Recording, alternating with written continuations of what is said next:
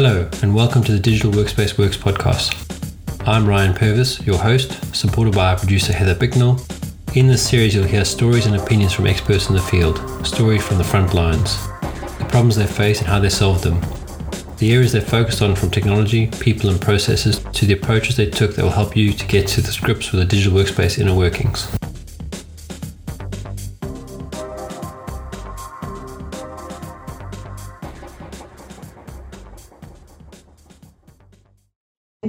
Good. How are you? Yeah, not too bad, thanks. Not too bad. Sorry I was a bit late. I was just getting my fiber modem has finally arrived, or router. So I just had to go fetch it from the gate. So that's exciting. So you're not using fiber now, but you will be? Yeah, I'm on a 4G card, which has been a bit ropey. But you do what you have to do. And the fiber's been in the house. It's already set up. But the way they do it here is they configure a router for you and they send it to you. So you've got to wait for that, which normally takes 2 days, which isn't too bad. But for some reason, the provider that set things up here didn't. There's only one major provider that I know of. It's called Vumatel, and they had the address wrong. So the guys that I've used to sign up my service with, they couldn't find the address and match it to the fiber connector. So they had to fix it. It's an administrative issue, not an installation issue. So it's taken them 10 days to sort that out. It feels like 10 days. It's pretty shorter, but anyway, that's been done. So now the router's arrived. I've plugged it in. So once we finished here, I'm going to go and see if it all works. Awesome. Well, that's exciting. I'm jealous. Well, it's the beauty of a new infrastructure, because I think the US has been on the old T1, T3, E1 lines, I think they called them back in the day. And the problem is to replace all that with fiber, you have to go dig up all the pavements, which is what we've all done. I do. Some people do have it. But it is.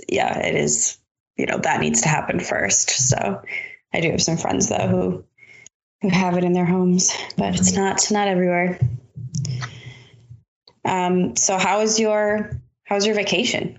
It was great. We were in Cape Town for 6 days in the wine farm area. So Stellenbosch, if you ever look it up, at a hotel called Spear, which I can highly recommend.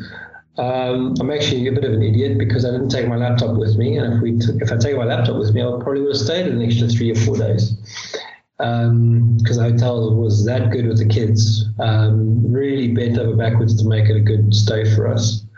Very, very impressed with it. And what I took with me was my iPad, which in fairness, I could have probably done most of my day. If it was a normal working day, I could have probably got away with using it for email and Word documents, PowerPoints, and that sort of stuff. But I'm responding to a thing at the moment which requires 2 screens and a lot of backwards and forwards and that. And the Wi-Fi there wasn't wonderful, so you wouldn't want to be trying to do something and getting frustrated by that. So we're back. One of the reasons we came back was that, but also you can only spend so much time away from working and that sort of stuff. So, but yeah, good trip, good red wine and good white wine, good sparkling wine, good meat, a typical South African holiday and beautiful landscapes. That sounds nice. I know I've had South African wines. I was just trying to remember the names of the wineries and it's escaping me, but there's hundreds. Yeah. My wife bought, because it was our 10-year wedding anniversary, and this is why I sent you the text about QR codes. I think that's the find of 2021. Everywhere you go, there's a QR code to scan that takes you to an app or takes you to a website with all the information. So like all our room service menus were QR code based. The menus are still paper based. But I think that's just an ambiance thing as opposed to a practical thing. And we went on this wine tram, which takes you go basically park at like a central point, and it takes you down the track. And as you go down the track, you stop along, it's a hop on, hop off sort of thing. So you go to Rickety Bridge, which is one of my favorites. We were at, what's it called? I can see the name, I can't think what it's called. But anyway, you go to each one, and each one's got their own sort of speciality, if you like. So the first one we went to was sparkling wine and oyster pairings. And then the second one was a Rickety Bridge was pinotage and a couple of blends of chocolate. And we were going with the kids. It's a bit long to do 3, so we went back for lunch and ended up going back to the hotel for lunch. And then we did wine tasting at the hotel. So you can do blends and Merlots and Cab Savs, and I'm a very red wine drinker. And pinotage is quite unique to South Africa, so it's quite a strong grape. But yeah, lots of fun, lots of relaxation in the sun too. It's always good. Yeah, get some vitamin D. So the QR code thing, are you seeing that as like a contactless thing in response to COVID, or were you just noticing them? Okay. Well, you sort of, they've been around for a long time, like barcodes have been around for a long time, and you take them for granted in the sense that they just do a job. But I think in response to COVID, to mitigate, contact services, you've seen them. So in the UK, I've seen them when you go to a pub for lunch. You'd have a sort of scan here QR code to get the app to do your order on. You can do the whole order and pay through the app. Or it's for informational purposes. So, as I say, the room service menus, the guide to the hotel, which used to be a printed out folder with everything in it, map of the real estate, all the services, etc. That would all be a book you flip through. That's all a QR code. And it's a nice way, I think, for, there's obviously a cost reduction because they don't have to go print a whole lot of books every time they make a change to something. And there's digital environment where you now are QR coding, you're scanning something, it's taking you to a menu. The menu tells you what they've got. Now that can be updated dynamically to remove items off, which they were doing. So, there was a day where they didn't have the mussels that they normally have. So that was off the menu the one day. And I said, hey, where's the mussels gone? Because I wanted to have that today. Oh no, we're out of stock. So that now takes away completely their need to, but the staff still need to know it's out of stock, but they don't get asked by people that haven't been there before, hey, where's the mussels? Obviously, we'd been there for a long time, so we knew the menu off by heart. So we're like, hey, I want to have, a steak tonight, I want to have curry tonight, whatever it is. And we'd notice when things would come and go off the menu, and when things would come on the menu. And I just thought it was such a cool way because they're printing out the menus all the time, they're kind of fixed on what they offer. But now with a digital view, they could actually change that. They could go and, their line fish of the day could be kabeljau, or it could be bream, which it was the one day. They could dynamically change it in the menu without having to reprint all the menus, which means the chef can go in the morning to the markets and get what they want, and actually just have a day where they just completely change the menu, and no one would know, but they'd be surprised. So I think, I'm seeing QR codes everywhere. I'm sure everyone else is. I'm not the first one to see it, and I think it's a good translation layer to allow people to adapt to COVID, and also to share information quickly. And I'm seeing on business cards as well, which we've always had them because it made sense as a marketing thing. But instead of giving someone a business card, they say, "Hey, I scan my QR code," and that would go straight to a LinkedIn connection and do the connect. And I had about 3 people do it with me this week, which when one person does it, it's quite a novel. But when 3 people do it in a week, you're like, wow, that's actually, now it's taking off. And it's actually built into the LinkedIn app. But these guys have actually taken the QR code and printed on their business cards. And they were from 3 different companies, but they're all wine guys. Maybe it's a drinking, sort of culture now too, because they all network all the time. So it's quite, I think it's a good move generally. Yeah, I think you're certainly more likely to scan the QR code than, type in www.linkedin.com/, much more likely to, it's fast and kind of, I think there is like a novelty to it, but I haven't seen it as much. I don't know if it's just because, I haven't been out in over a year, really, to witness that. I think there are probably restaurants using it here too. But I haven't seen it on a business card or anything like that. But to be fair, I haven't seen a business card in person in quite some time. So, well, it's funny you say that, because I was chatting to one of the guys on the tram, and I gave him my card. He says, "Oh, I haven't seen a business card for ages. Do people still do this?" I said, "Well, I don't know, but I got hundreds of these things, and I just carry them with me to give out, because it's easier than me wasting, breaking the conversation and saying, oh, give me your number, or at the end awkwardly say, oh yeah, give me your number, we can keep in contact." The card's an easy way to say, here's my card, drop me a line if you want to chat. Then there's no pressure on being friends post the contact, if you know what I mean. Yeah, but then at least you don't lose it. I actually printed out my first batch of physical business cards, I think in February 2020. In anticipation, I was like, it's my year. I'm going to go to more industry events. It's going to be great. Going to make myself business cards. And then actually, by the time I picked them up, I knew that these things weren't happening. So it was kind of just like, it's not like he spent a bunch of money on it, but I still have a whole pack. So it's my business card. Yeah, we changed the dresses. So I had a set from the first dress and then the second address. And now obviously as I say, I'm probably giving out maybe one a month. So it would take me 750 months to get rid of all the cards that I've got.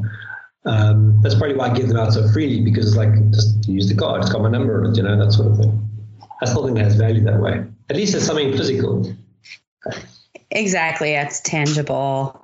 Although it would be interesting as sort of a substitute, you could have a QR code on your phone, and have someone scan that and just have that be, that takes them to your website or your LinkedIn.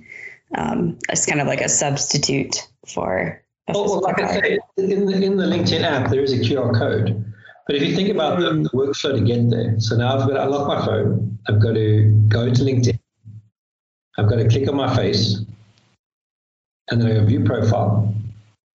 Then I go to the gear. I mean, this is like already 5 seconds. I'm following along. And then I'm going to find it. And you see I can't find it. So that's already, it doesn't work. So you've got to have something. So yeah, I agree. Having it printed out now, I'm now curious to try and find it again. But do you think I can find it? No, I can't find it. No. Maybe I didn't see it there. I don't know. But it's something that like all our business cards for Hilo have them on. Whether people use them or not, I don't know.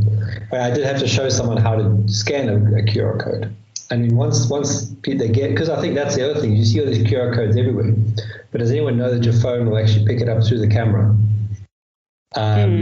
Or they think it's just a fancy looking barcode, and then they expect you a fancy device to read it. Yeah, I guess it kind of probably depends what industry you're in and how accustomed people are. But I mean, I guess that's another thing that with all of this that, tech literacy around that will increase, because, if you're going to your favorite restaurant and they don't have a menu posted on the outside, they just have a QR code, you're incentivized to figure out how that thing works. And they probably have like, a step-by-step, pull up your phone, pull up your camera and center it over the QR code and that kind of thing. Yeah, and when we were doing the generation, you actually can choose to put instructions in the code. So you can generate the logo. So you can generate the code, sort of just the code. Or you can generate the code and put a logo in the middle.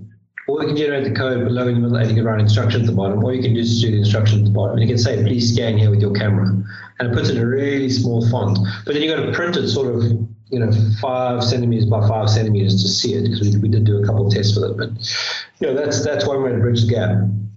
But you're right. I think if there's any positive out of this whole COVID pandemic mess, is that we've brought everyone's levels up using Teams and using Zoom, and that is probably the most common finding. But also these other little tricks that we've all known about, they've all been there, but we've never really leveraged them. Yeah, taking things from sort of a novelty status to really practical, integrated, everyday type things. Yeah. And I think some of this stuff, I mean, it's nice to have. I think, obviously seeing people in person, interacting, especially with family in person, is, I think, always going to be preferred. But having the option to sort of bridge the gap with,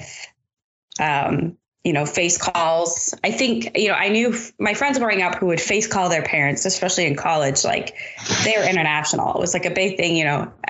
Any friends I had whose parents were living internationally, they would Skype them. But people, in the country, that wasn't really a thing. You might call your parents every now and again, but now I think it's sort of, I suppose there's FaceTime and stuff, but I still think it has made that more common, just to like make other types of interactions happen, not just like try to plan face-to-face meetings. Yeah, and I think that, I hope that kind of stuff stays, although I do find it frustrating when you're sitting in a coffee shop or a restaurant, like we were sitting the other day, and a guy's FaceTiming his girlfriend. He's got his face and his phone sitting in front of each other, talking to each other. And I'm thinking, how much, like, what was the point, firstly? Then also, I can hear the entire conversation because they're both talking without headphones on or okay, obviously, if you've got the headset on, you still hear one voice, but not two. But we know exactly what they're doing this weekend. And I think some people need to maybe there's not really rules, but there's certain manners that need to come into it where you don't do face calls in the middle of public. You do it in a bit of secluded area. Maybe I'm just approved that way. I don't know. I think there's some etiquette to it. I mean, just like I think most people wouldn't, taking a normal phone call inside most businesses isn't considered very polite. I mean, you're not supposed to do it on an airplane or, in the hospital or something like that. They're like, do it in the lobby or whatnot. So probably a norm that will just develop over time. Yeah, it's something that I've seen everywhere. I mean, I remember walking around Sainsbury's the one day and I was watching a lady walk around with her phone in front of her, FaceTiming. And she'd actually, in the time that she'd walked around, I'd filled a trolley full of stuff and she hadn't put one item in the trolley. And I was like, well, I was kind of thinking, what's the point of coming to the shops to talk to your friend and then actually not doing any shopping? I'm just going to sit and have a cup of coffee and talk to her there while you have the cup of coffee. At least then you're achieving something, but that's just me. So I know you had sort of an iPad workday story with the trip. Was there more to it than what you mentioned at the top? Well, so I think the first thing is that was the first trip in a long time I didn't take a laptop. And I got into trouble for not taking a laptop because I had to come back for work. And I could have probably done some of the work on my iPad, but because I'm working on something that's got a lot of documents, and it's not just a lot of Word documents, it's Word, Excel, PowerPoint, project planning, all that kind of stuff. So it's a really, meaty piece of work that has to get done. So I just took the iPad I always travel with one iPad, which is my book, really. So it's an old iPad mini that I read on all the time. And I've got the iPad Pro, which I take that as my sort of intermediate device. If I need to do something, I've got it. But we use it to watch movies on and all that kind of stuff as well. And with the Wi-Fi being a bit dodgy in the hotel, I download a whole bunch of stuff during the day while we're out on Netflix, and then we'd come home and we'd be able to watch whatever series we were watching without worrying about the Wi-Fi being an issue. But where this was really cool for me was when we got on board the aircraft, sort of my son was doing his thing, playing with his cars and whatever. My wife was sitting with the baby. And I started reading my book and I thought, actually, I've got my iPad, let me see if I can work. So I took out the work that I wanted to do. There's a couple of emails I wanted to follow up on that. Now, you're obviously in an offline state, so you can only do so much work. And one of the things that I found frustrating, I'll start with that first, is that I was trying, the night before we left, I downloaded everything I needed to work on onto OneDrive on the device, so that if I did want to do something or had some time, it was all there. But the problem that I had on the iPad is every time I try to open a Word document, for some reason Word tries to contact some server on the internet to open the files. You can't actually open any of the files that you've got. So you can just look at them. So that was irritating. But besides that, so what I did instead, and this is what I was trying to explain to my wife this morning, is if you've got an idea in your head and you just want to capture it, you can just open your iPad and you can just open your app and start writing. Now, there's lots of apps that are really good, like Drafts is quite good for this, where you just open up and you start typing straight away. There's no rigmarole to getting into it. And even with Word, you can open it up and you can open a new Word document. It takes a couple of seconds, but then you're into a Word document. And you can just brain dump stuff down. So that was quite a good experience. And what I quite liked about it in comparison to a Windows device, and I'm talking about that sort of with what I've got as opposed to what everyone's got.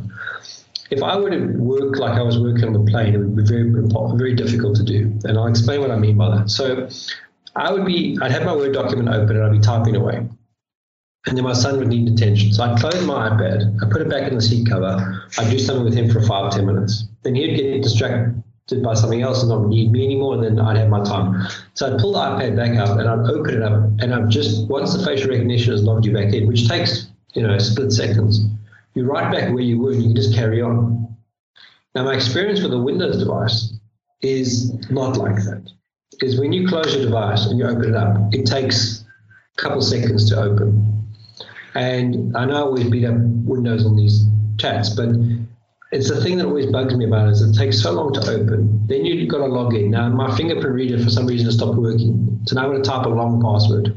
So now it's even longer. By the time I've actually got back into it, my son's back to me going, Daddy, I want something. So now I've been distracted again. Now I have to close the device again and put it back in the seat pocket so I can do what I need to do with him.